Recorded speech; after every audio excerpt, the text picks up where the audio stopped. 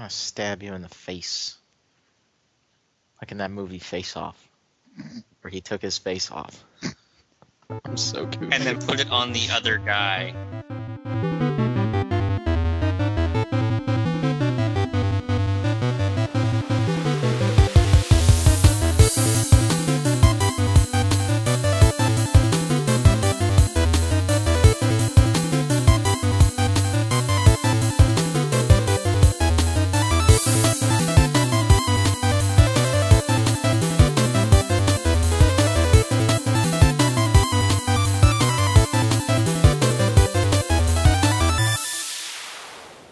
Welcome, everybody, to Random Encounter, the RPG Fan Podcast. I'm your host, Rob Steinman. We are back from a hiatus, ladies and gentlemen. I am joined today by the man with many titles. This is John McCarroll, Chief Previews Editor. I'm Keeper X on the forums. All right. Regular news contributor. Zach Pinchik, super flat on the boards. And special guest today, Patrick Gann, who hired me, so direct all your hate toward him for why I'm on this website. Yeah, I have no idea what the hell I was thinking. Sorry, everyone. Yeah, see, you hired me and I started a friggin' podcast. Yeah, watch out. So we got lots of games to talk about and an extended news section because there's lots and lots of things going on in Tokyo right now, including, guess what, no more Final Fantasy Versus 13 news. Giant surprise there. So we're going to talk about some games right now. Does everybody mind if I get started, actually, because it'll play right into John since I've only played one game? Do it too, Lars. Do it too. All right. So just to give everybody a quick update on my PlayStation 3 scenario, I got the money back from my PlayStation 3, and I went out and bought a brand new one because I didn't want to get a refurbished one. So while I'm sitting here waiting to get my PlayStation 2 back from my brother-in-law so I can play the two brand new copies of Digital Devil Saga that I bought, 1 and 2 obviously, that's upon the RPG Fan 20 Best RPGs of the Decade or whatever that news story is that I didn't contribute to. Definitely go read that, and upon that recommendation, I went ahead and picked those up. So, what have I been playing? I had a huge urge to play through some Valkyria Chronicles. I played it a year ago, actually. I picked it up. It was on real cheap sale at EB Games. I got about maybe more than halfway through, and I was liking what I was playing. I really like, for those of you who don't know, Valkyria Chronicles is a strategy RPG with a heavy anime influence. You move your characters around the battlefield. It takes place in a faux World War II alternate reality setting. Obviously, you're facing against an evil red team. You're the good blue guys. Like I said, it has a really heavy-duty anime aesthetic, and you move your characters around the environment. You're shooting each other with guns. It's definitely an enjoyable game. Playing it through a second time, I'm seeing little cracks, little chinks in the armor. The difficulty in the game is completely artificial. The AI couldn't be dumber if it tried. Like, you'll oftentimes have scenarios where you'll have an enemy running straight at your guys, and he'll just get picked apart and not even worry about it, won't even try to take cover. He's coming right for us. It's coming right for us. It seems like the only difficulty in the game is coming from the RPG mechanics, the statistics. Like when you line up a shot in real time and then command your unit to attack, and missing with 4 out of 5 shots at close range starts to get a little annoying. The reason I actually quit the game was because on 1 hour-long fight, 1 hour-long combat mission, and in the game's defense, you can save in the middle of a mission. It doesn't do a good job of telling you that, but you can, and come back to it later. I ended up losing a whole fight on one hit because this is one of those games where if your main character dies, in this case a tank, if your tank dies in one shot, you lose an entire mission. Now, what if the tank really was the main character? What if it wasn't the guy driving the tank? So you're talking like Blaster Master right now? Yeah, that would be awesome.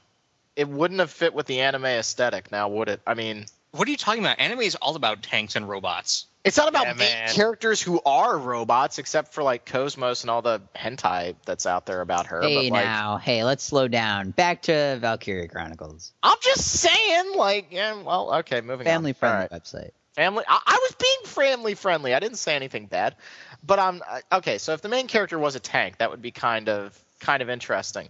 Pat's yelling at me to talk about the music. Yes, the music is excellent, although the main theme is kind of grating. So I'm enjoying Valkyria Chronicles. It is very, very heavily melodramatic. I mean, it couldn't be more anime if it tried, and so it plays out like a season of an anime, which is good. I mean, they But made it it also- into an anime. Yeah, they made it into an anime, and now we have a sequel and a newly announced second sequel. Hey, don't So I spoil wanted to the bring up. news. Right, well, I'm sorry. I wanted to bring up Valkyria Chronicles first because I know John's been playing the sequel, so this can give us a chance to contrast our experiences with the two games. So I'm gonna lead it into John, and we're gonna have a little back and forth here, hopefully. Well, I really think it should be like an anime, but in the second game you don't have Welkin with long blonde hair and powering up, so I don't know how they can call it a sequel. But then again, it is called Valkyria Chronicles 2 and not Valkyria Chronicles Z. So I have been playing Valkyria Chronicles 2, the PSP version, and it's got its pluses and its minuses compared to the first game. It's a great portable title. The maps, however, are much, much tinier than in its PS3 counterpart. That's something that's obvious because, well, it's a handheld game. Does that make the battles shorter, or are they more intense? Is there more things to do? How does that translate into the actual gameplay, John? Gameplay, I'm not particularly far in the game. I'm not actually the one who's reviewing it for the website. I'm about 5, 6, 7 hours in. The battles I've gotten thus far are significantly shorter than the battles from the PS3 game. Usually what it is it's 2 or 3 interconnected maps. So instead of it being, okay, you need to capture all of the camps along the way, if you capture certain camps in certain parts of the maps, you can then transport yourself into another part of the map. So you capture Camp A, and Camp B on Map 2 is automatically captured, so you can transfer players between the two. All in all, missions are maybe 15, 20 minutes long, and that's at the outside. So they did change. Oh, good. I was going to say, I think that would play in the game's advantage because one of my biggest problems with the game is that there's just some turns sometimes where I'm controlling my units where all I do is just move them into position. And this will go on for 2 or 3 turns because the maps are so huge, particularly the first desert map.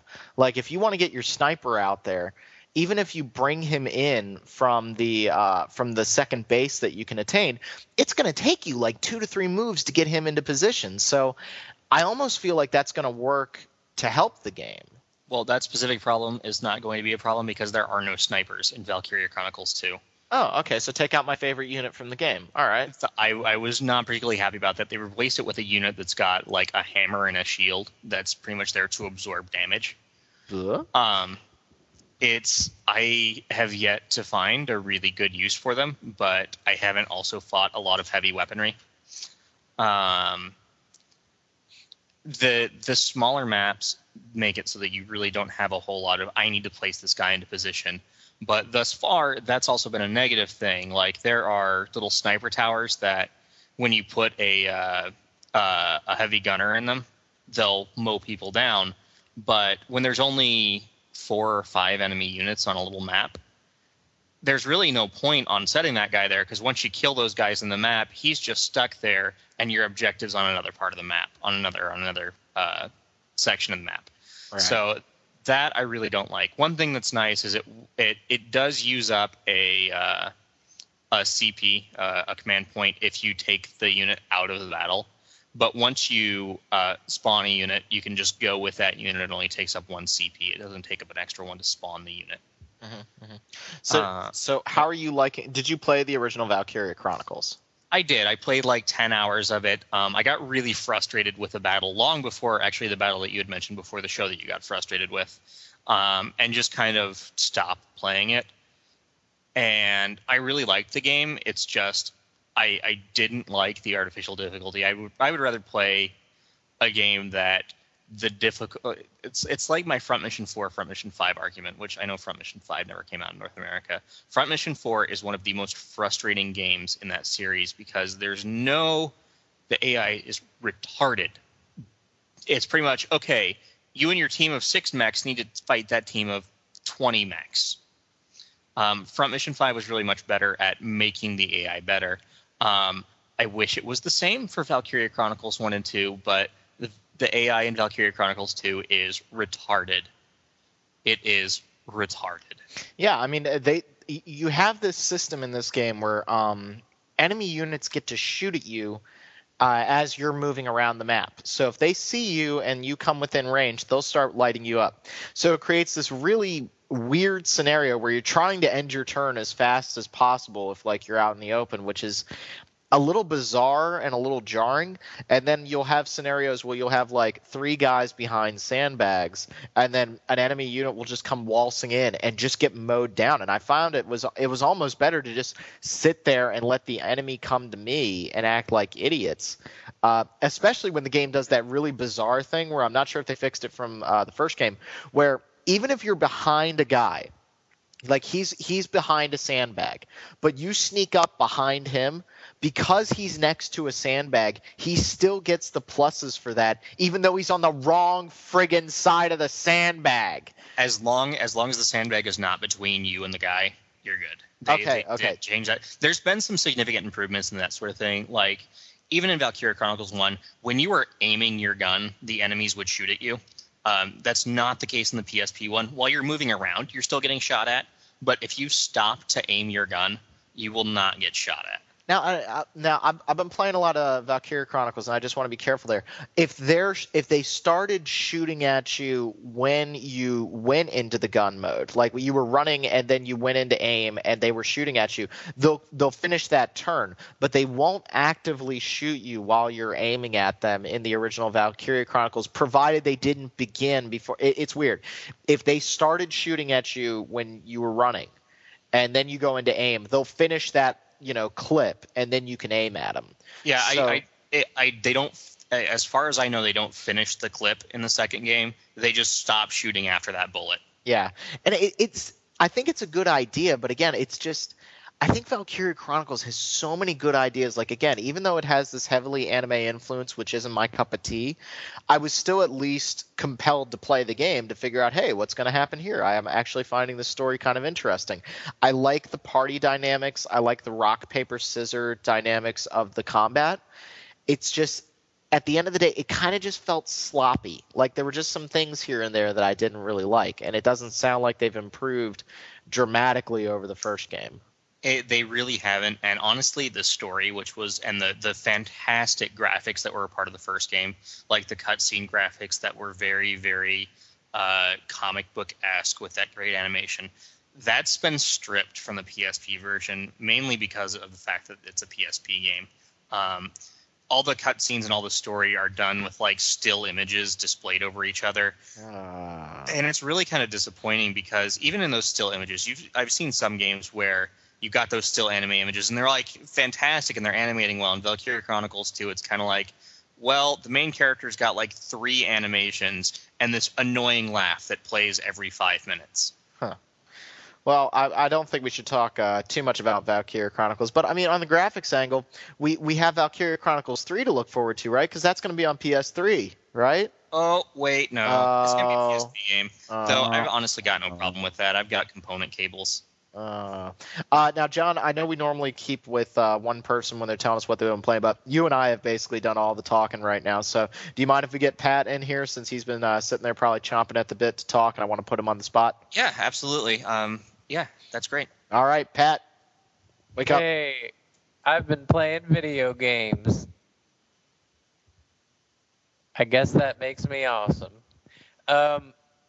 Which one should I talk I don't think Pat's about? coming back to the show, guys. I'm not sure. I may be wrong, but I don't think Pat's coming back. You're hurting my heart. I know. You just hired me. That's all. I get to bust your stones. Okay, so I've been playing Atelier Rorina, The Alchemist of Arland. This is a PS3 game developed by Gust and published by NIS America. It's scheduled to come out at the end of the month. There's a preview article on the website, and my review will go up around the release date. I've already beaten the game, and it has multiple endings, and I'm really bummed about the fact that I didn't get the best one. And it turns out getting the best ending is super duper hard. For those of you who, like me, have been following every Atelier game that NISA has been localizing, so the 3 Iris games plus the 2 Mana Khemia games. Those games are very heavy on exploration and combat, and not as much on developing social relationships and the item synthesis. That was the realm of the old Atelier games that never got localized. If you know, there actually is numbering behind the scenes of this series. They call it Project A and then a number. So Rorana is Project A11, and by my research, it seems to play a lot more like Project A1, which would be Atelier Marie, than Iris or the Mana Khemia titles. It's all about making items and making them high quality, but it's also about time management. They've definitely taken a cue from Persona 3 in that regard. You have a limited amount of time and a limited amount of actions per day to get stuff done. Exploration takes a lot of time out of your calendar. You could spend, as close as a month or maybe even more than a month in a particular dungeon trying to find rare items to make special synthesized items. The game is just hard. Like, it just balls out harder than any other Atelier game or the Arts and Elko games. It's hard, and I like that it's hard. Some people may be a little put off by it. Me, I like a lot of things. It's hard to piss me off, so I liked it. And I love that Gust seemed to transition well to the PS3. I believe this is their first PS3 title. It came out around the same time as Arts and Elko 3. I think Arts and Elko 3 was after. We still haven't gotten that in America yet either. But Atelier Rorana looks good, especially for a developer who was as behind as they were, making PS2 games up until 2009. So, yeah. So would you say the game is closer to Atelier Annie? I didn't play a whole lot of the DS one. Yeah, I actually got an email from a reader who read my preview and said, well, why didn't you compare it to Annie? Because that sounds a lot like Annie. And my response to him was, I didn't want to compare it to Annie because I hate the hell out of Annie. I thought that was a terrible game. I didn't even beat it. And I like beating pretty much everything NIS America publishes. And I just couldn't bring myself to do that one. And I didn't review it for the site either. I think Neil did. And I'm glad I didn't have to review that. It's a lot more fun than Annie, but in terms of where the emphasis is in the gameplay, you're right that it's a lot more like Annie. And Annie did go the old school route, as do 2 other handheld Atelier games that haven't come out, and I don't know if they will. There's Lena and Lise, and I don't think they'll ever come to America. So I don't know any of these games. I feel so out of it right now. I do not know anything that's going on right now.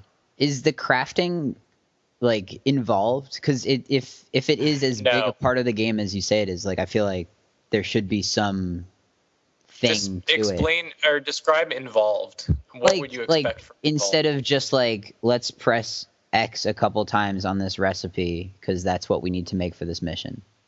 Yeah, I mean that's what it is. It's pressing X a couple times in the recipe, but picking your ingredients is really important. I detail this more in the review, which again will be published in another week or 2.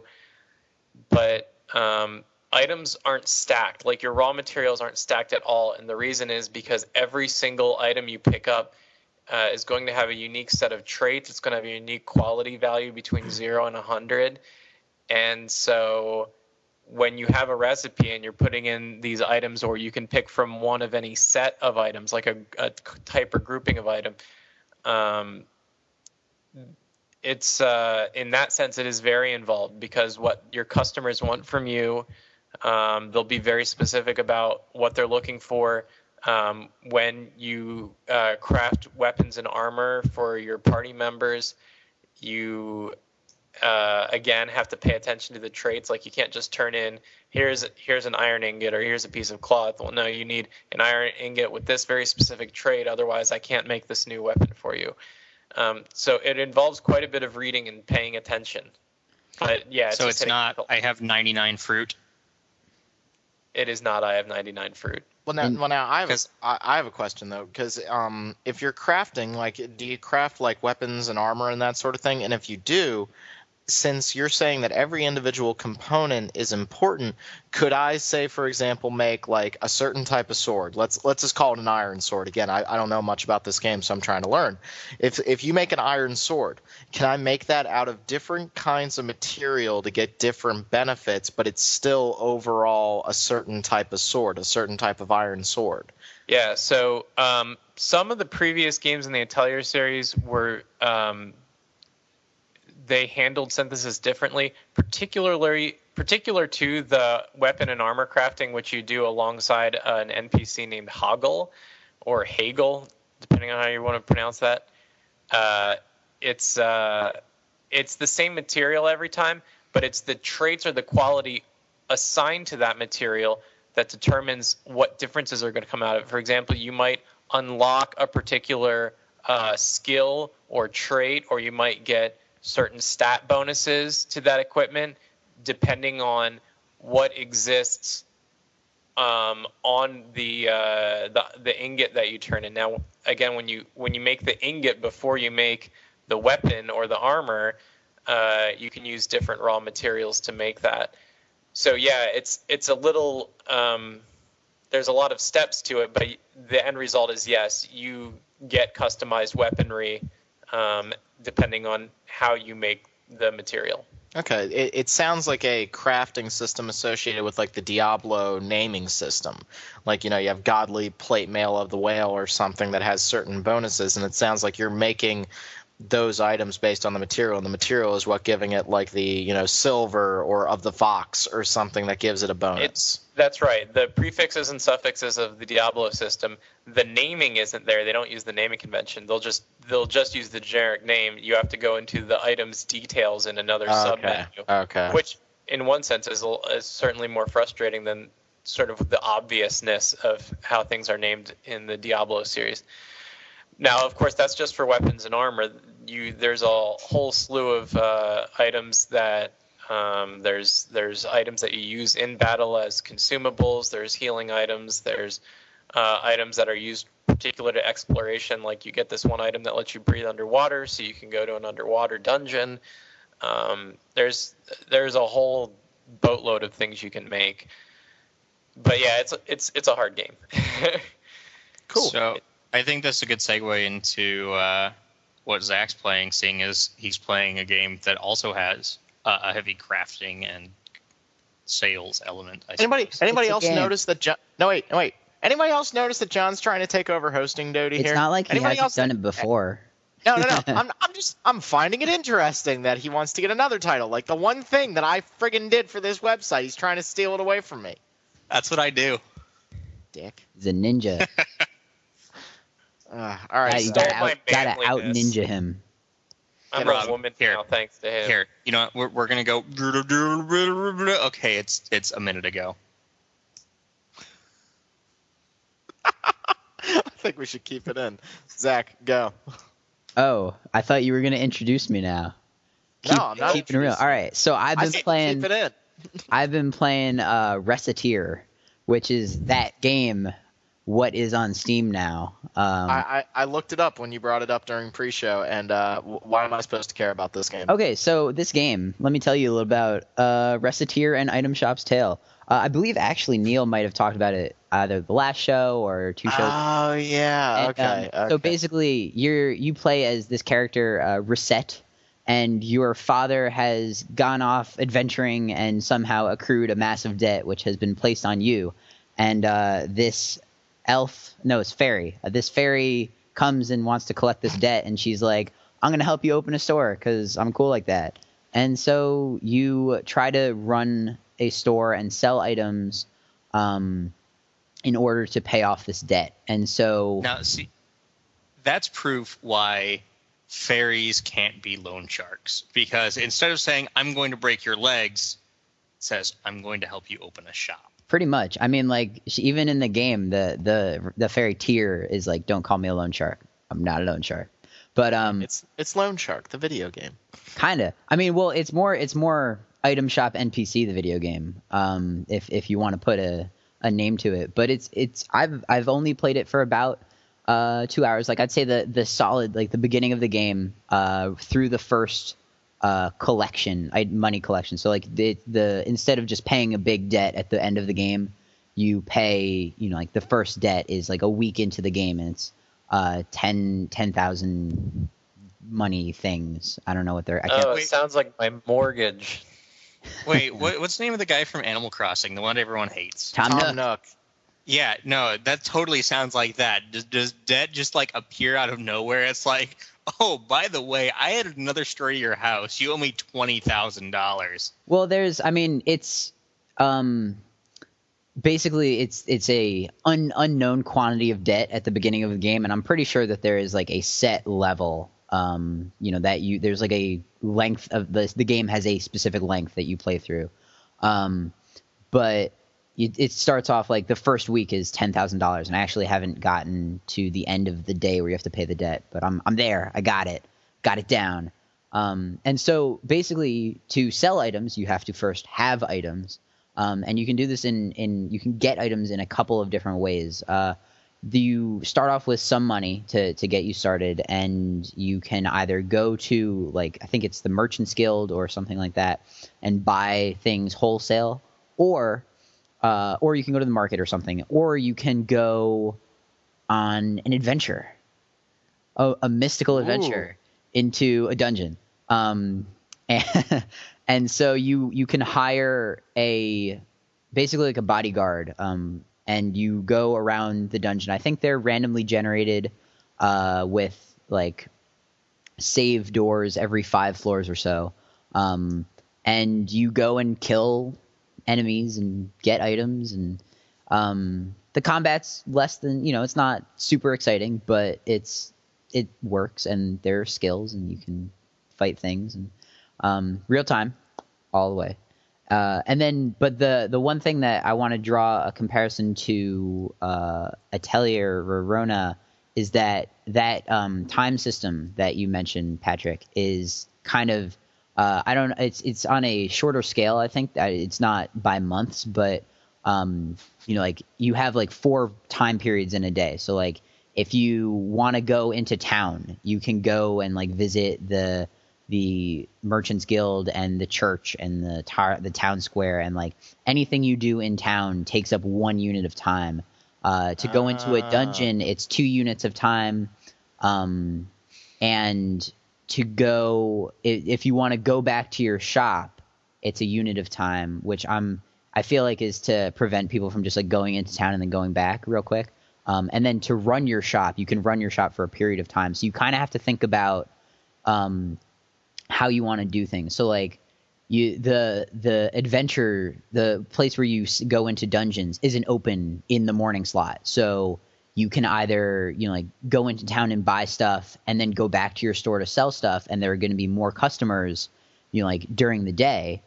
Or you can go and kind of go through the dungeon, which takes up 2 time slots, and generally you'll kind of have no time once you get back from dungeon crawling. Are you forced to sleep?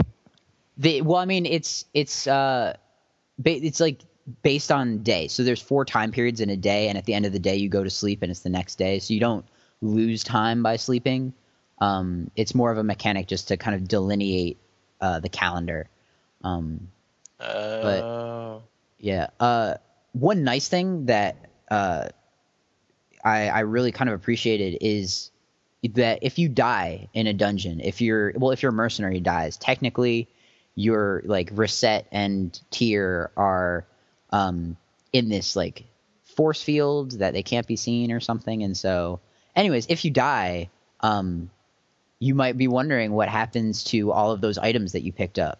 And it would be a total bummer if you lost all of them. So luckily you don't lose all of them. You get to keep 1 item, which... That's better than nothing. It's better than nothing. So like if you find a particularly pricey item that you would want to put in the window of your store to attract customers, or that you could like sell for a considerable amount of money, you get to save that one item. And the trade-off is that when you're going into a dungeon, well, first of all, you have limited backpack space. I think it's like 20 item slots, which if you go through about 5 levels of a dungeon, that works out pretty nicely. But you can bring items, so like healing items or like antidotes or even weapons and armor for your mercenary to use into the dungeon. If you die when they're using that loaned equipment, you lose all of that stuff. So there's a trade-off between like how much free space do I want, what sort of items do I want my characters to have, so I've actually I really enjoyed it. I kind of sat down to play it for just like enough time so that I could talk about it, and I ended up playing for like a good 2 or 3 hours.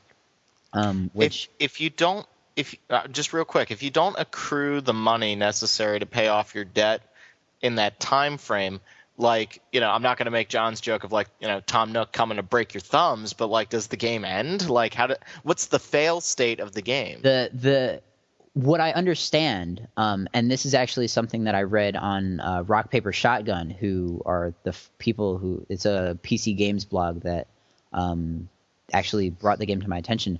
So basically, if you die and like you can't get the money in time, you don't lose. It's not like game over, start from the beginning, which would be pretty annoying if you kind of got stuck in a situation where you either didn't have enough items in your store to sell and like enough time. It'll restart you at, I think, the beginning. It's either the beginning of the pay cycle or the beginning of the game, but you have all of the upgrades to your shop. When you sell things, you get an increase, like your shop level increases, which means that you can, like, some of the upgrades that I've gotten so far is that I can now buy items from characters for fairly low prices and then use those items to sell in my store. Or I can, like, eventually I'll be able to, like, change the look and the layout and customize my store. So you'll have all of those advantages going into this new cycle, which is a really kind of elegant way of doing it, because it encourages you to take risks in the way that you're running your shop, which I think is pretty cool. And apparently once you beat the game, you're given this kind of free play mode, so you get to really experiment with just like trying to run the best shop that you can. And there are over 25. I know there are 15 item or shop levels that are like the upgrades are listed. So, and then after that, there's a bunch with question marks. So I'm sure that the game can go on for a pretty long period of time. I really like the idea of not losing your progress when you're playing an RPG. It's something that really kind of makes me angry. And that's why I think you look at some of the mainstream RPGs, and I'm specifically going back to Super Nintendo days, which you look at Super Mario RPG, where if you die at a boss, it's just like, okay, you're back at the save point, but you know what? All the experience that you got between this save point and the boss, you still got. Mm-hmm. Can you imagine if Oblivion or Fallout 3 didn't have an autosave feature? Can you imagine how much of a problem that could create? Like, you get going and you don't, save for a couple hours, because if I'm not prompted to save, I don't feel like I should save. Mass Effect 1 had that problem, like real right. bad. Like Valkyria Chronicles, just not trying to bag on it, but like I remember I finished 2 fights when I was playing it through the first time, and I just watched a cinematic. It went back to the book mode. I turned the game off, and I came back and I was like, wait, it didn't autosave? What kind of game doesn't autosave in this day and age? Like the fail state, you got to be really careful on that stuff. And I mean, that's what's something interesting. Sorry, go for it. No, I think that's kind of how, in the JRPG world, since the original days, we've been told, okay, you go to the inn to save. But you look at so many Western games now and so many modern games now, and you don't save. There's not a menu where you go and you need to say, okay, I want to save, because most of the time the game is saving for you. And I think it's still prevalent in every Japanese RPG, where play Valkyria Chronicles 2 for the PSP. I need to save. I'm playing Etrian Odyssey 3. If If I need to save, I have to go to the inn and save. There's no two ways about it. Right. Right. And I think it's mainly because the games aren't as free flowing. You look at Mass Effect 2, you look at Oblivion, you look at any of those games, and at any given point, I can say, okay, I'm going to go blow up Megaton. Or Spoilers. Okay. Seriously, Fallout Spoilers. That's the least spoilers you can do for that game. I know, because isn't it when they showed the game the first time, they're like, you can destroy this town. Yes. Or you could say, I want to go to the radio tower and do whatever. Pretty much in a JRPG, in Valkyria Chronicles 2, you're like, okay, I'm either going to go do a free mission or I'm going to do a story mission. It's not that I have the choice to go wherever and wherever. So it's not going to save when I go into whatever mission because there's no need to because of the setup. Yeah, I mean, I find that RPGs, if I lose at an RPG and I lose progress, I lose an hour or two of progress, I'm done. I'm just like, I have no desire to go back and replay that. Like, I'm finding now that I have a full-time job, now that I'm no longer in school, I don't have as much time during the day to play a game. If I feel for a second like I wasted my time, I want to snap something. So, like, this whole fail state thing, it really grinds my gears. But to hear of a game like Recettear or playing Diablo where like you die, okay, well you lost some money, but at the end of the day you didn't lose that much. Like they even put your body back at the beginning. So I just found that when I was playing Valkyria Chronicles the first time and I ended up losing like 2 hours of progress, yeah, that's my bad. But in this day and age, how are you going to have a modern game that isn't auto-saving? The interesting thing there is that Recettear was made a couple of years ago, and it's only recently been like the big kind of craze about it is that Carpe Fulgur, which is this new independent localization studio, it decided to pick it up. I can't remember exactly what the business transaction was, but it's it's kind of ahead of its time, I think. I mean, at least considering that it did come out so many years ago. Yeah. I'd even kill, like, you look at Ease, you die in a boss fight, you get a continue option that says, okay, try this boss fight over. Yeah, and hey, I am going to put a point in Final Fantasy XIII's favor. It does let you restart fights. I just defended Final Fantasy XIII on this show. I hope everybody was listening. We're listening. I just defended that game. We're going to go a minute into the past. Okay, Rob, you were just saying that Final Fantasy XIII sucks, right? Oh, God, it sucks so bad. Sucks so bad. I hate that game so much. And you know what? If you like that game, not going to get censored this time. Yeah. But anyways, so yeah, just final thoughts on Recettear. It's really good. You should get it because it's $20 and it runs on like any PC that you could. Bet it doesn't run on mine. I will not judge not knowing the specs of your PC, but it may run on it. There's too many games coming out though. Like I got to get through Valkyria. I want to play Digital Devil Saga. It's not an RPG, but Castlevania's coming out in 2 weeks, and then Fallout. Just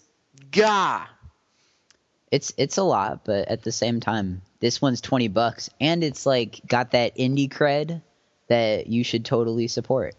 And it's on Steam. They have your credit card number. You must just like submit to their hive mind.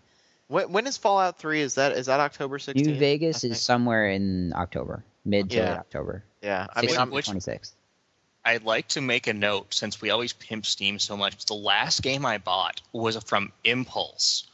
Oh snap! I don't even know. I only Impulse what game was it?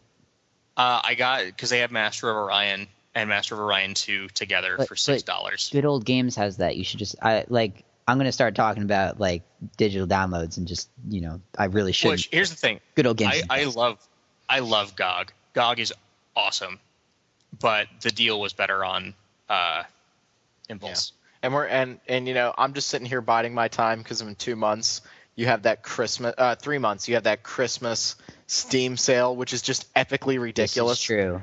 Like, I may wait to buy New Vegas until that sale because it's going to come out for like $12 with a copy of The Force Unleashed 2 and like a hooker brought straight to your house.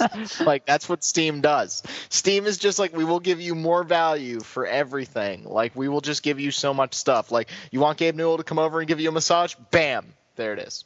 I don't think I want that.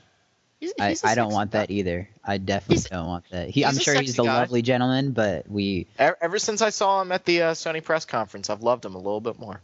So, anyways, yeah, Recettear is good. You should buy it. If you don't like Steam, then you should get it on Impulse, or you should get it on I think Gamersgate. But yeah, that I like Steam so much. It can have my babies. Steam. You know what? Steam never yellow lighted on me. That's all I gotta say. It's true. Yeah, baby. Oh boy. John, what did we start this at? We started this baby at like 23 minutes, so we're coming up on an hour already. Do you want to talk about your other game real quick? I do. I'm not going to talk much about it because I only got my copy of it like 2 days ago, so I haven't played much of it. ZHP, Unlosing Ranger versus Dark Death Evil Man. Which maybe that's all I need to say about it. Yo, bro, tell me about your game. Tell how dark and evil is Deathman? He's pretty evil. He's trying to kill a super baby, and the super baby is the only thing that's keeping the world going. And that's not a joke. I'm beyond confused right now. This sounds like a game that came from the internet. I worked for 3 weeks. I worked for 3 weeks, and this is what happens. Like, I come back to the show, and I have no idea what's going on right now. ZHP is a new game from NIS, and correct me if I'm wrong, is it in the same universe as Disgaea? Like the same Netherworld stuff? Your wife is a prinny. Hot. Okay. So it might as well be. It's in the Nisaverse. Which, speaking of games that come from the internet, I love games that more and more are including dumb memes, which it happened the first time with that I can recall in Brave Story for PSP, which was a game developed by Game Republic, mind you, where you fought a giant enemy crab, which was fantastic. But I've been playing a little bit of Etrian Odyssey 3, and there's an enemy in the game called a claw shrimp, which is fantastic. I don't get any of these references. If you want some terrible memes, hit up that Recettear game, because that's got like it's got memes that it might as well have started itself, because it's capitalism ho. That's all I'm gonna say. Capitalism ho. So I'm just gonna talk about the story of ZHP because I know that we're running short on time. So ZHP, you are some dude, you're on the street, and Dark Death Evil Man is going, and he's like, ha ha ha, I challenge the Unlosing Ranger, who's got like 2 other parts to his name that I forgot. Otherwise, I'm going to kill this super baby, da da da da da. And so you're on the street, you're like, oh my god, what's going on? And Unlosing Ranger, he like runs by, and you're like, oh my god, and then he gets hit by a car and dies. Shucks. But before his death, he's like, you need to go, and you need to take my magic belt and be Unlosing Ranger and defeat Dark Death Evil Man. And then the game asks you to name the character, which I hate games that do that, because especially when they give you no prompt. It's like, what do you want to name your character? And I'm always like, duh, John. But what ZHP did that I really loved is it's like, okay, what's your character's name? And in the prompt, it leaves you with the default text is main character. So I'm playing ZHP with a character named main character, which is fantastic. That's awesome. I love it. I can respect that. Protagonist. Is that Hero whose protagonist. Kodak is that? Whose Kodak? That's me. Didn't we say turn off phones? Didn't we say it? On later. No. It's my mother of all people. You can't take. You should take this call in the middle of the show. No, because our listeners will appreciate that so much. That's quite all right, actually. Okay, so you grab your belt and you're like, oh my god, I'm Unlosing Ranger. And you go up and you're like, Dark Death Evil Man, I got powers, I'm going to kick your ass. And he kills you. Spoiler. and you end up in kind of this netherworldy place, and you're like, what's going on? You're like, you died, but you really didn't die. You got saved at the last minute, and you're here to train before Dark Death Evil Man kills Super Baby and destroys the world. And you end up kind of in this place that's got like 5 rooms, and they assign you a wife and child. Your wife is a Prinny. And it's a roguelike. So for anyone who's played the Azuna games, for anyone who's played Rogue, in fact, you might know what a roguelike is because it's like that you've played. Which this is going to be fantastic for some people. Give me a second to process that, because like, okay, all right, it's a roguelike. I got it, because that just blew my mind a little. Yeah, I thought it was a strategy RPG. I'm excited now. Yeah, I thought it was a strategy RPG too, which actually I was kind of disappointed when I got my copy in. Isn't like, Cladun also a roguelike? No. Not exactly. Okay, we can talk about that later. So, but we might talk about Cladun next week. Neil's review of that's going to be up when the game comes out. We might get it up a little bit early just in case, because we don't have an embargo on that. Yeah, it is a roguelike, and it's got all of the people who like roguelikes. You lose all your items when you die. You lose all your levels at the end of any given dungeon. But it does have the whole. It's got what's called I forget. It's something level. It's like base level or something. So all the levels that you get at the end of a dungeon add to your base level. So you can go back into the next dungeon being more powerful. You keep items back at your base. So if you do, you beat a dungeon, you're like, okay, I've got Iron Spear. Iron Spear, you stay here so that in the next dungeon I can go in with Iron Spear. So it's very, very grind heavy, but every roguelike is. If you like roguelikes, you're gonna like it. I'm hoping to have more information on it the next time we record so that I can talk about this specifically. The game's not out for another 2 months, so it's not like, no, it's out next month. I'm sorry.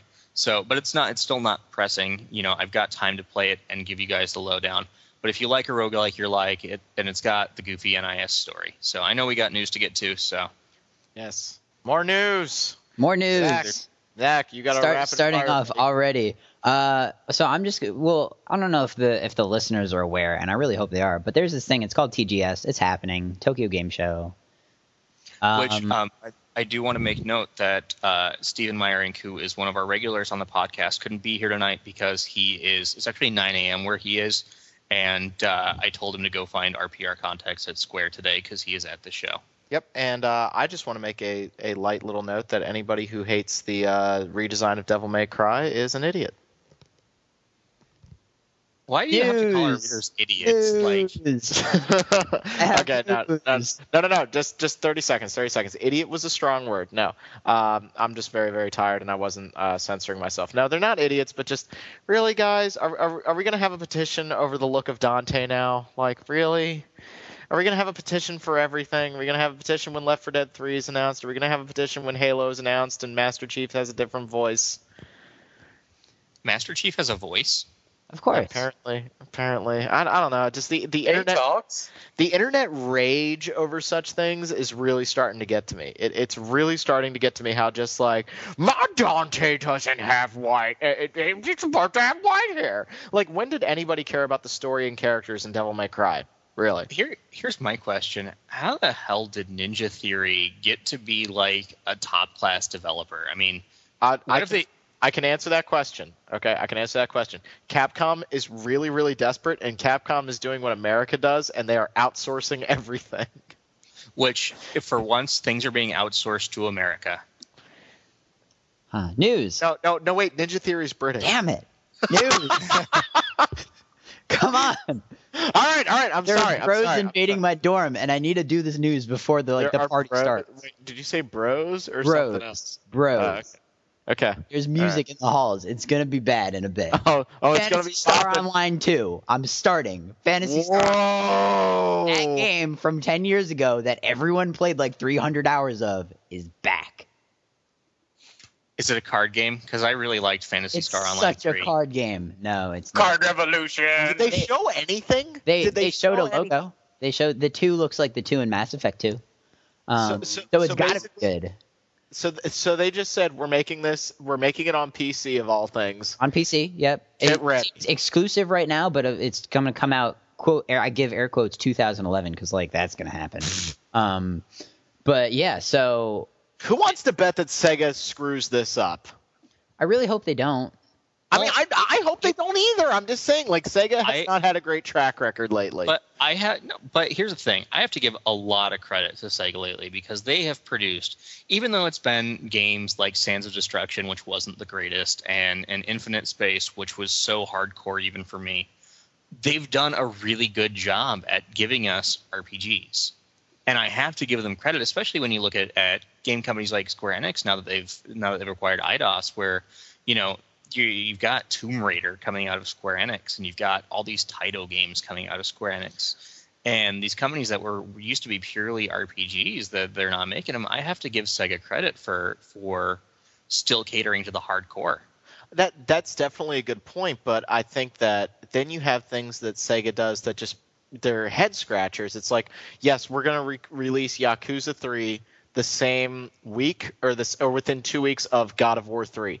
We're going to make Bayonetta for the PlayStation 3, except we're going to make that the worst version, even though this is a game that's designed to sell in Japan and America, and nobody in Japan owns an Xbox 360.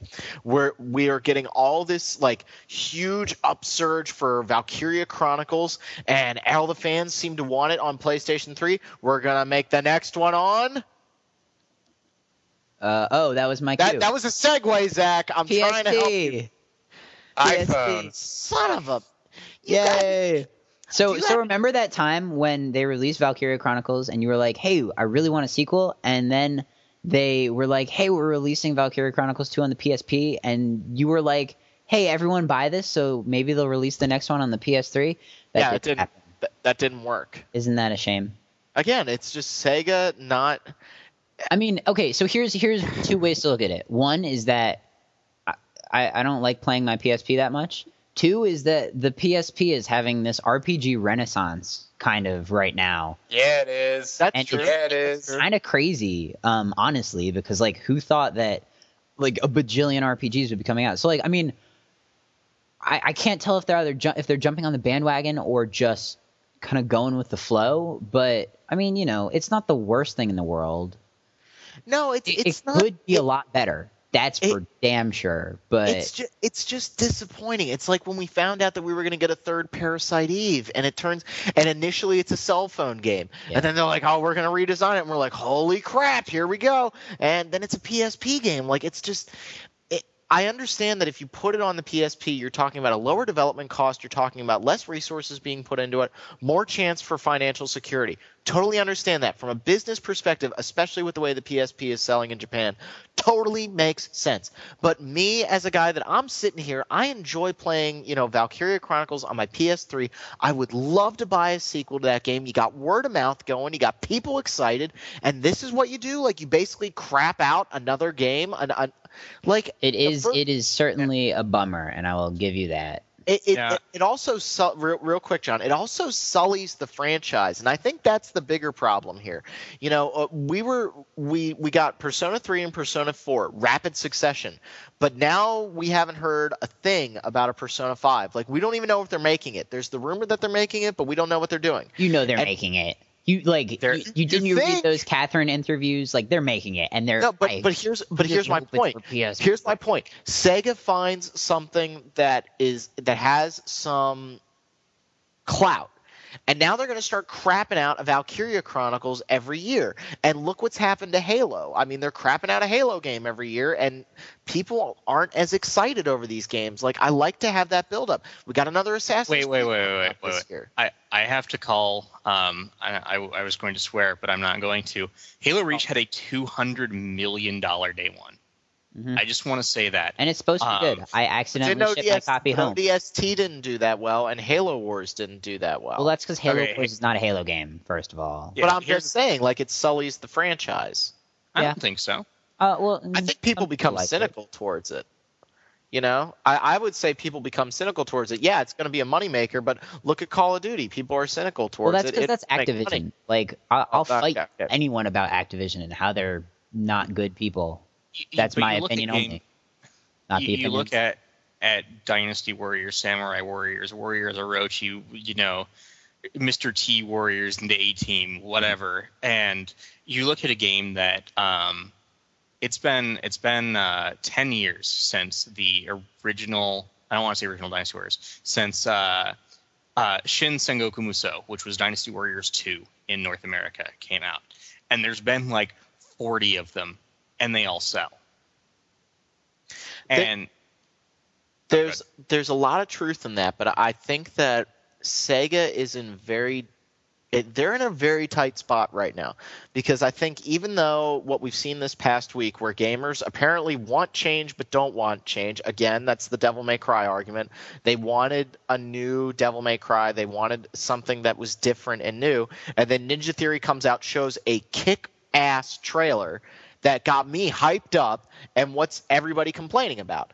And so now, you run this risk where it's like, well, gamers want something that they want something over and over again, but then they get bored of it.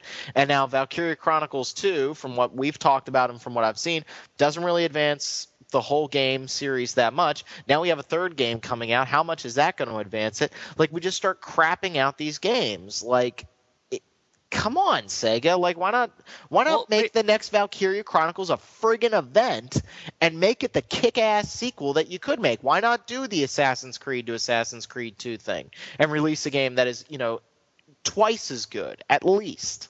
Now, but here's the thing. Sega has put I don't think that you really should be bagging on Sega, because this is the Sega that put the development resources into games like Bayonetta, put development resources into games that didn't sell very well, like Alpha Protocol, which I still have to say, despite Alpha Protocol's low Metacritic score, and we gave it a pretty low score here, you can find it for like $20 now. Play the game. It's got lots of redeeming elements. The dialogue was really good.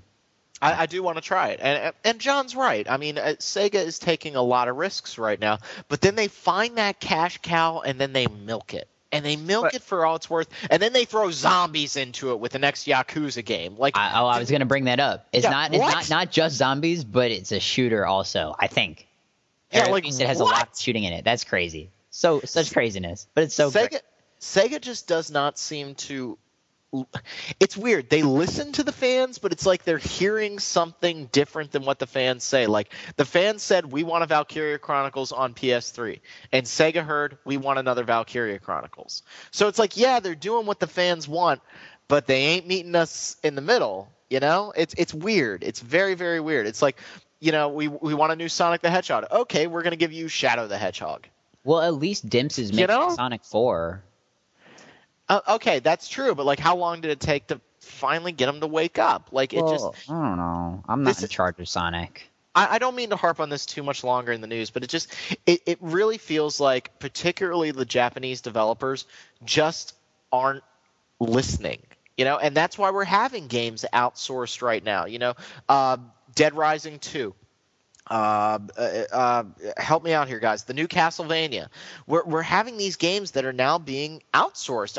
Ninja Theory with Devil May Cry. Like, the Japanese have pretty much said, Hideo Kojima said it, Shinji Mikami said it. You had all these Japanese developers saying, yes, we suck right now. And I think that's a little harsh. I don't think they suck, but I think that they've kind of lost touch with the fans, except for Team Ico, Oh, yeah, dude.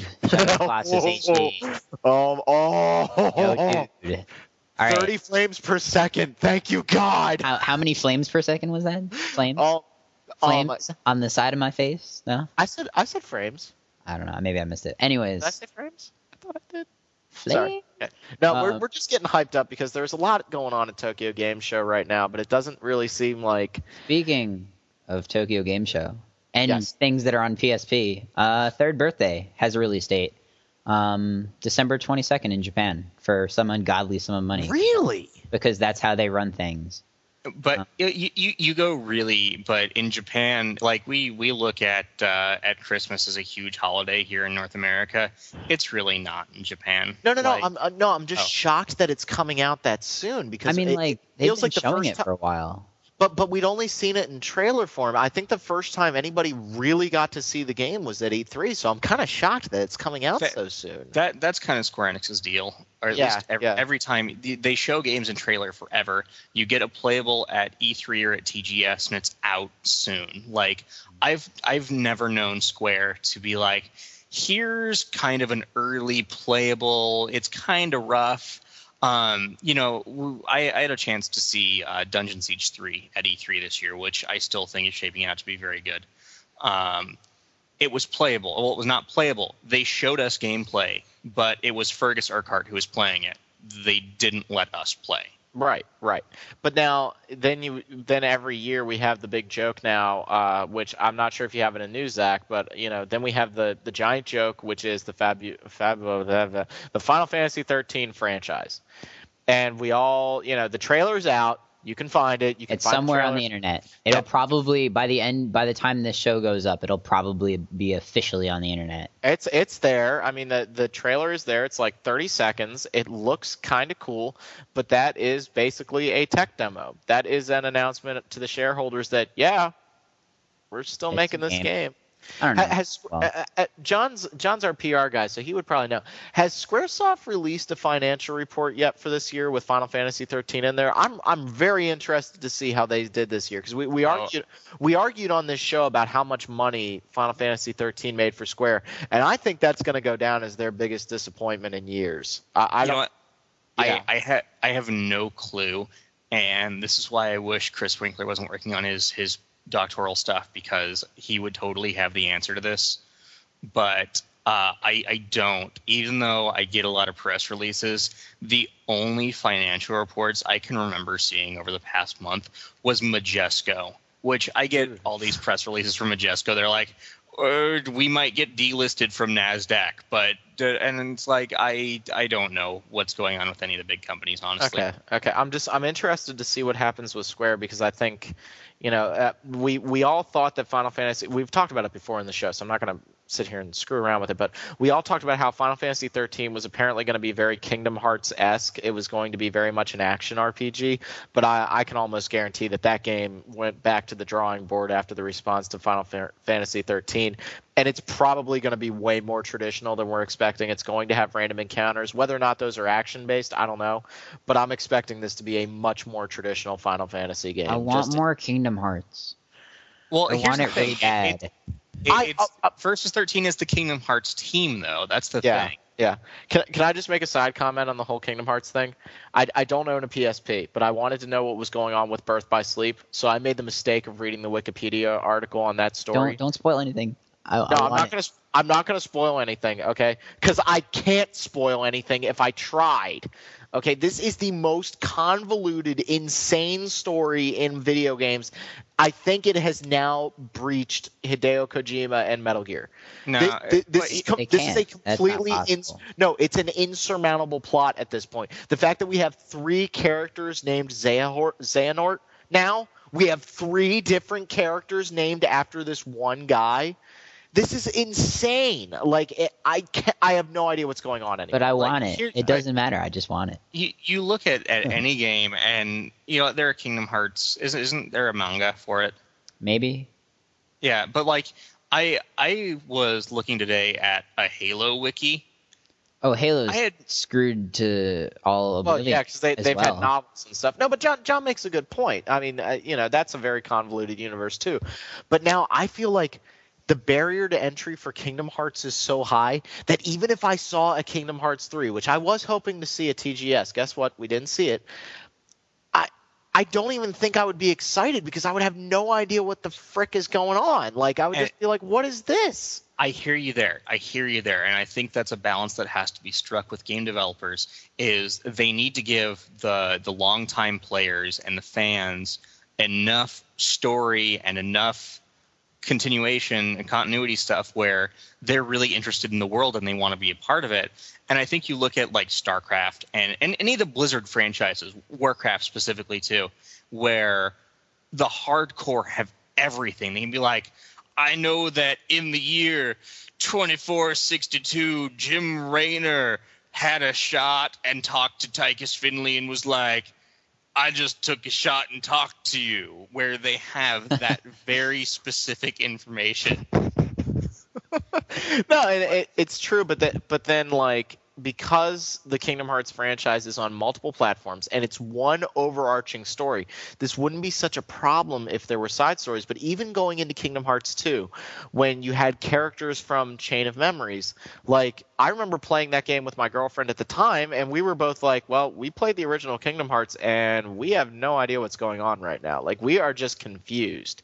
We have no clue what's going on. We have no clue who these characters are. Why is Sora in a coma now? What is this? Like, and now because they've had Coded and now Birth by Sleep, I almost feel like that franchise is in real danger of just having people like me who are just like, oh, a third Kingdom Hearts. Well, here's the deal. What they really need to do is just like cut out all the crap that was however many by 2 days, and like whatever Birth by Sleep is.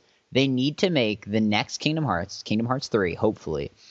They need to make that into like a direct continuation. I totally just blanked out on like some game that did this, and I feel like an idiot now. But there's some game recently that like has had all these side. I don't know. I'm not even gonna, because it's not worth it. But Assassin's Creed, maybe, I don't know. Maybe, I mean, let's play.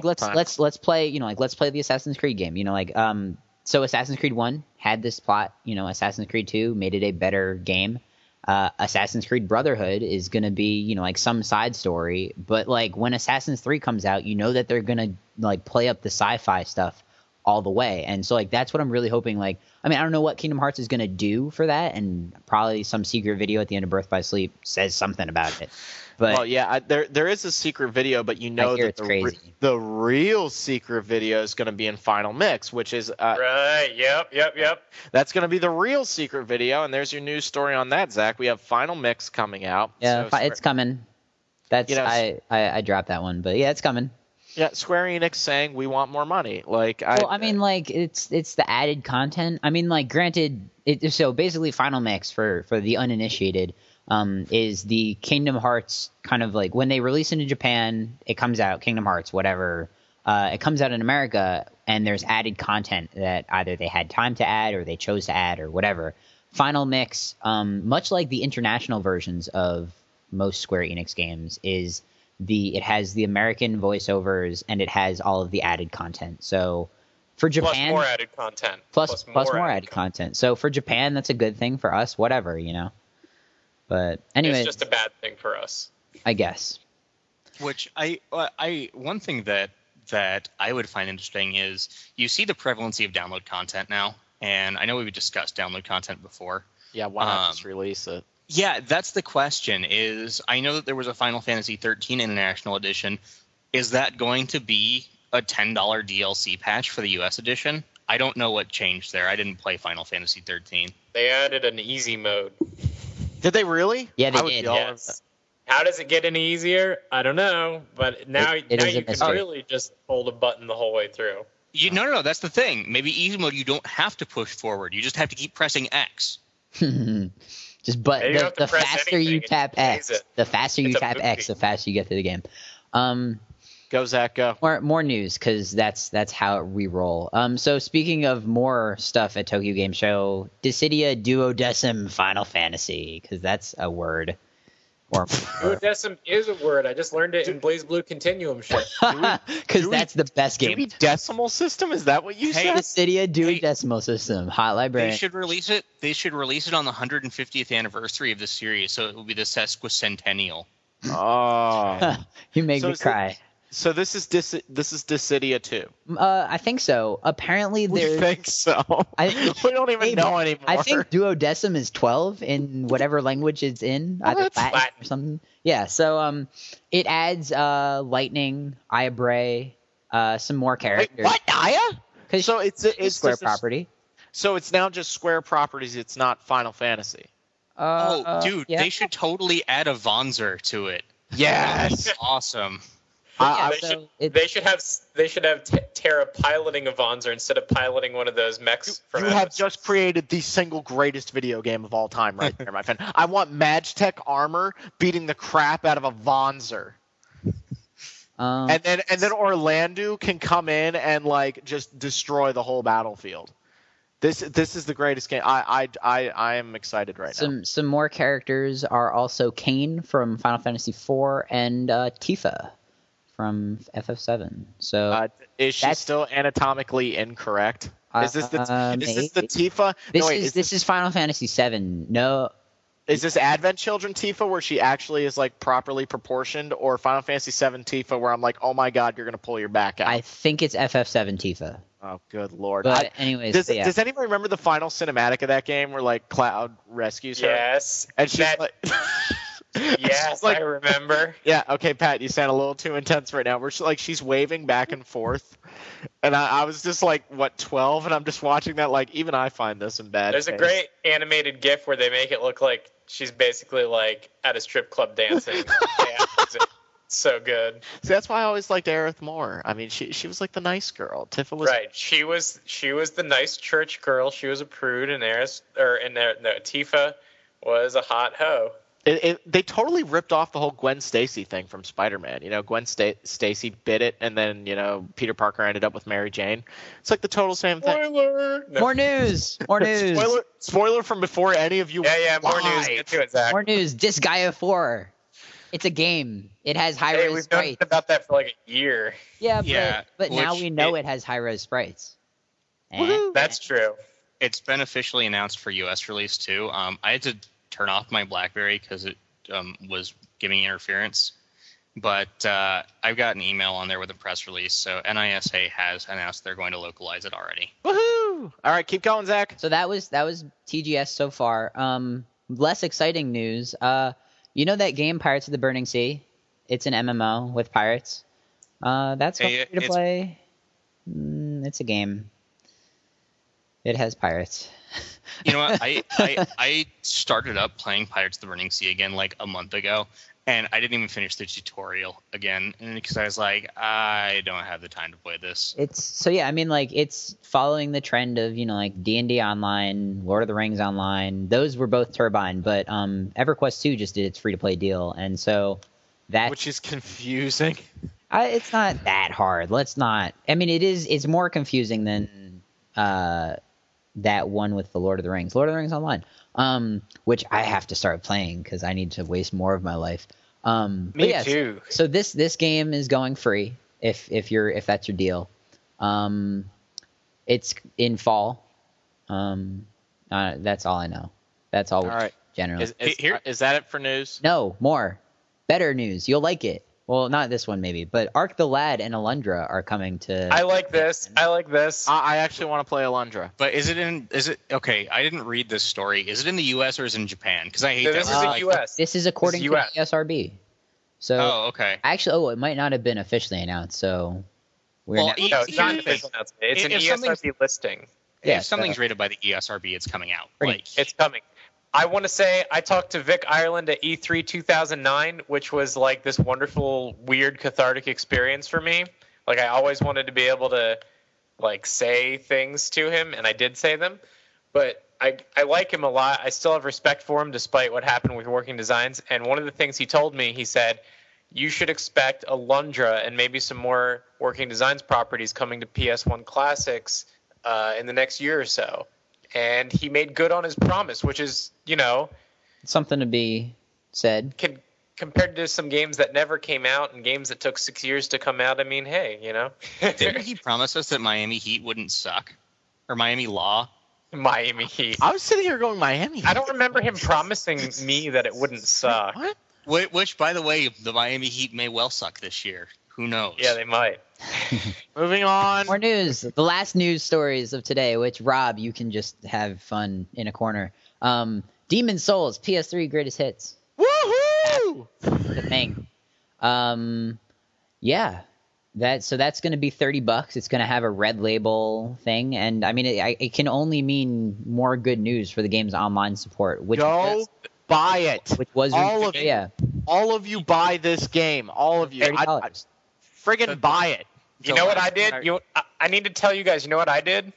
As soon as that was announced, Amazon decided they wanted to clear their non-greatest hits stock, like the original box stock. Yes. So they put on like multiple lightning deals, which are like these 4-hour windows where you can buy it for a super cheap price. So I got like, instead of the greatest hits nasty red box, I got the original version for $20, which was hot. Nice. Have you played it yet, Pat? Have you played it yet? I played it at a friend's house, but now I'm gonna have it at my home, which will be nice. Oh, God. Hey, okay, you guys. No, let me. Do you want to hear? No. Do you want to hear? Mine's quick. Do you want to hear how I'm a butthead? I still have a sealed copy of the limited. Butthead. Murder him. No, because it's like the one chance I get to show like my RPG fan cred here a little bit, because when you guys are talking about Recettear and stuff, I have no idea. Demon Souls, guys, friggin' pick up Demon Souls. Like, I know people are gonna be like, it's not that good. You said it was gonna cure cancer or whatever. It's not that good, dude. It is friggin' awesome. It's one of the most intense games I've ever played. It is old school. It takes me back to when I tried to beat Ninja Gaiden as a kid. It is dirt cheap now. Do yourselves a favor and pick the damn game up. It is awesome. I would like to make a note that I gave Demon Souls an 86, which is... I think it's totally fair. I think that's totally fair. I got hate mail because some of you didn't like that I gave Demon Souls an 86. I think John, I think you're totally right. Like, it is I read your review before I started up on the site. I thought your review was awesome because it is an acquired taste. It's really hard to describe in terms of what makes it excellent. Some people hate it, and I'm like, yeah, okay, I totally see why you hate it, but why you hate it is the reason I love it. I love a game that punishes me when I'm being an idiot. I died in that game one time because the same monster that I had killed over and over again, because he's in the same spot all the time. I rounded the corner, I forgot he was there, he hit me one time, and he knocked me out. And all I did was just look at the TV and went, you're an idiot, Rob. You've killed that guy over and over again. You know he's there. Why didn't you, get ready? It's my own damn fault. And I love those kind of games where it's strictly on the player. So Rob, let me get this straight. You like Demon Souls? I do.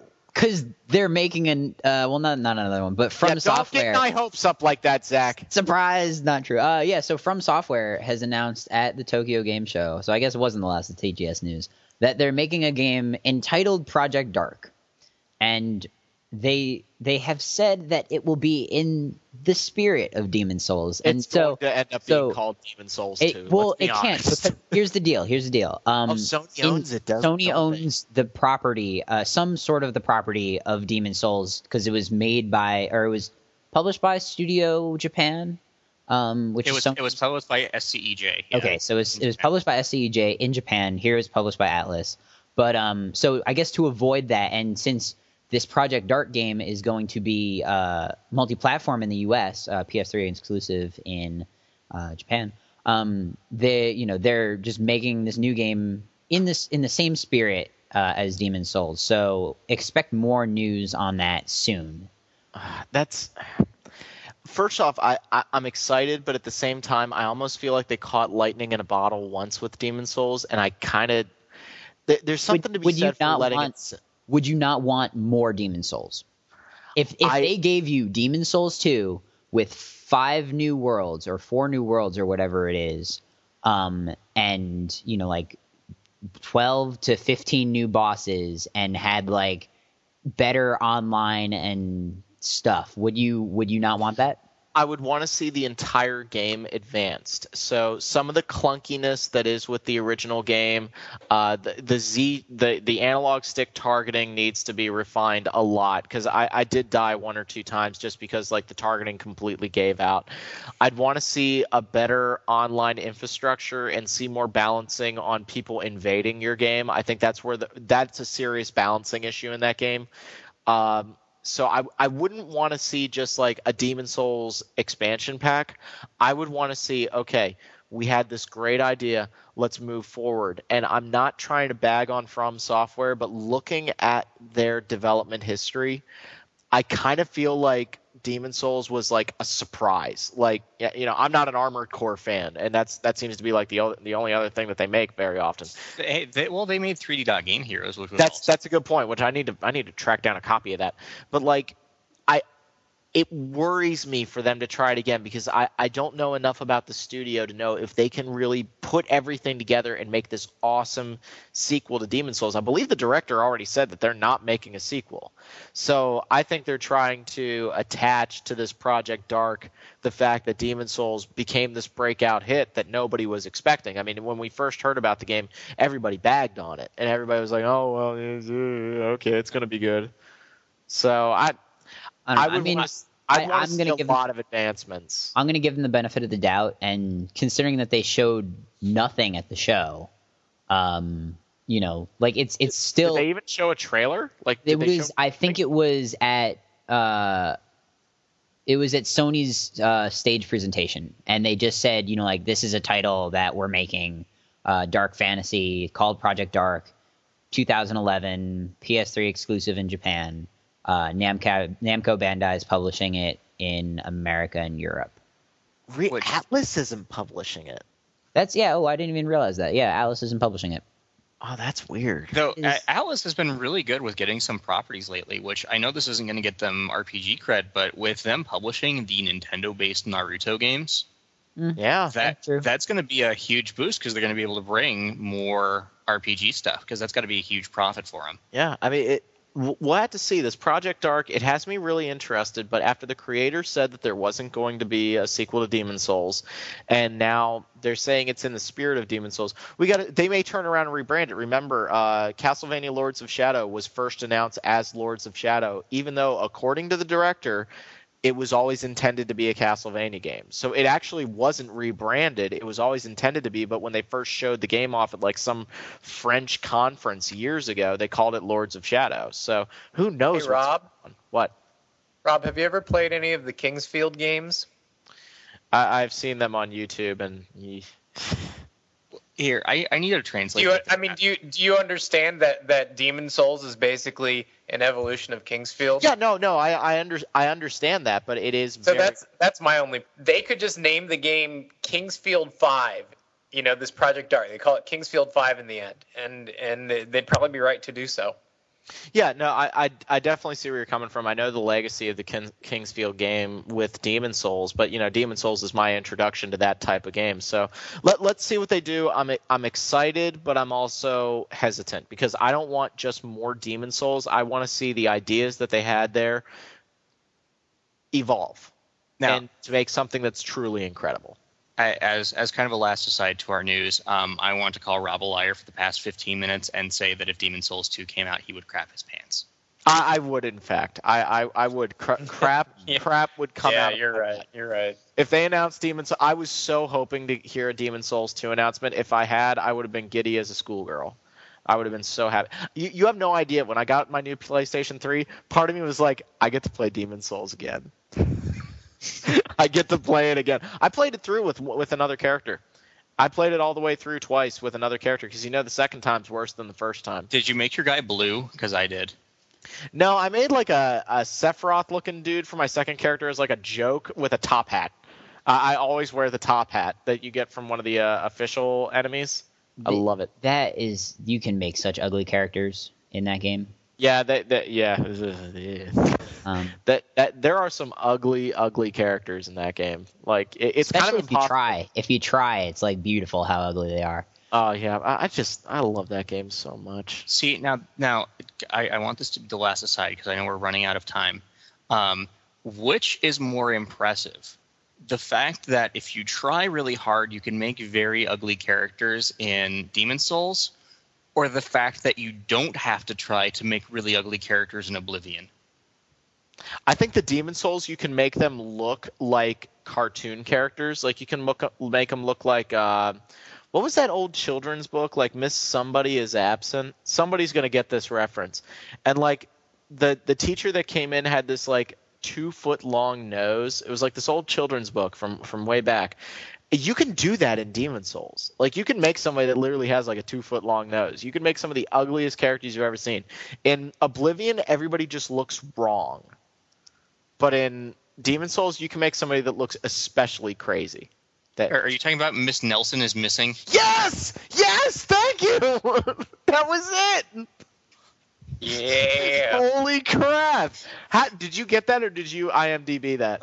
I googled. Did you go? I googled because I knew it was something is missing when you brought it up. I thought it was absent or missing, but yes. So I googled it. Oh my god. All right.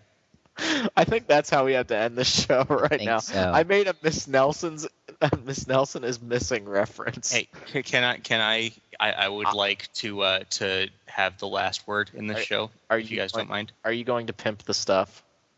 I can pimp it. I can pimp it the stuff efficiently. first, please. Okay, now here's what we're gonna do. Okay, Zach's gonna pimp the stuff, and then John McCarroll is going to get the last word. Okay. Okay, dear listeners, an announcement. We have an RSS feed on the site now. Woohoo! What that means for you is that if you are particularly inclined towards Google Reader or other similar RSS feeds, you can now find all of our news and reviews in that RSS syndication thingamajigger, because that was so eloquently delivered. Thank you to Dave Yeager. Thank you to Dave Yeager for that. The podcast also has an RSS feed, and it's on iTunes. So what you should do is, if you love us, and we know you love us, and we love you, you should go to iTunes, type in Random Encounter into the search bar, and click on our podcast, subscribe to our podcast, and review our podcast. It doesn't have to be a great review. We just want a review, because that's what helps. Wait, what are you talking about? It doesn't have to be a great review. I think it's this is why I should have done this. I think it's just the amount of reviews that we get. John, you already wear too many hats. We can't get. Just let me have my hat. Just let me have my hat. Okay, it's the only thing I can. It has to be a great review. It must. Yes, thank you.